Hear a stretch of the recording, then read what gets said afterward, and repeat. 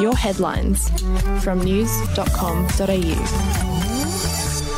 G'day, I'm Andrew Bucklow. And I'm Lexi Cartwright. And this is the latest from the newsroom. It's Thursday, the 12th of November. A verdict has been handed down over the brutal 2018 bashing death of Liam Anderson, the son of Aussie rock icon Angry Anderson.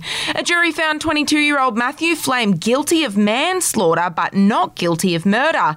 Now, Matthew, who was Liam's best friend, had pleaded not guilty to murder by way of mental illness. He'll be sentenced on December 8. To the US now, and Ivanka Trump has been accused of having double standards after she celebrated a late election result that went her father's way.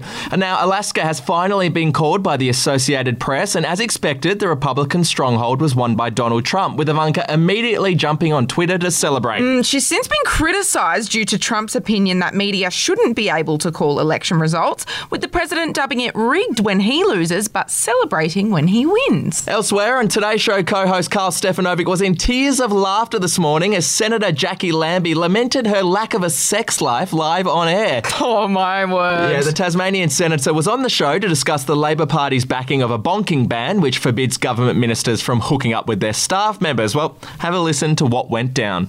I don't have time for bonking, and I've made it quite clear in the past. I can't even get to first base, Carl, let's be honest. Oh, my God. You are a legend. I mean, it's the last thing I thought was going to come out of your mouth this morning, but you're like...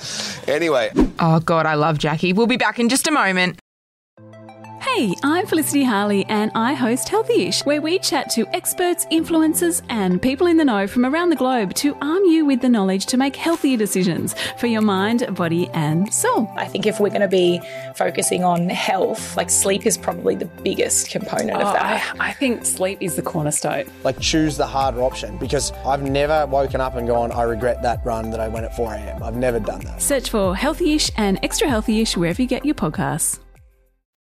Kaley Cuoco has opened up about her past relationship with her Big Bang Theory co-star Johnny Galecki. The pair ended their relationship in 2009, but the actors still had to continue their on-set romance between their characters Penny and Leonard. Speaking on Dax Shepard's podcast, Kaley claimed that the show's creator Chuck Lorre made the split even more awkward for them.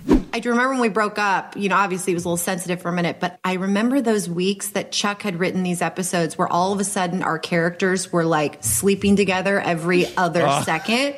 Oh my and God. Johnny and I would talk, I'm like, I think he did that on purpose. I still believe he might have. Yeah. To get you back together or just to No, with you? just to with us. Okay, yeah. the latter. Okay.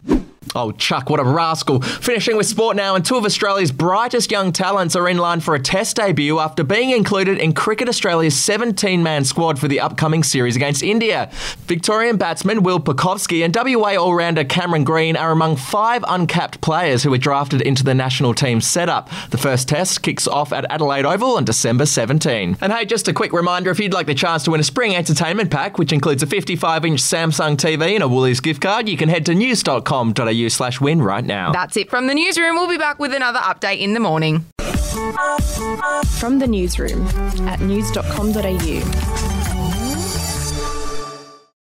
Are you ready to get an inside look at crime from someone who has investigated some of Australia's worst crimes? It was like Aladdin's Cave. The luminol found bloodied footprints and bloodied handprints on a wall, so it's just like a horror movie. Former homicide detective Gary Jubilant sits down with cops, crims, addicts, victims, small-time cheats, and big-town lawyers as they tell their incredible stories. My house got raided. Next thing you know, I got bail refused. Next thing you know, I'm on a truck to Parklea Prison. Listen to I Catch Killers early and ad-free on Crimex Plus on Apple Podcasts today or wherever you get your podcasts.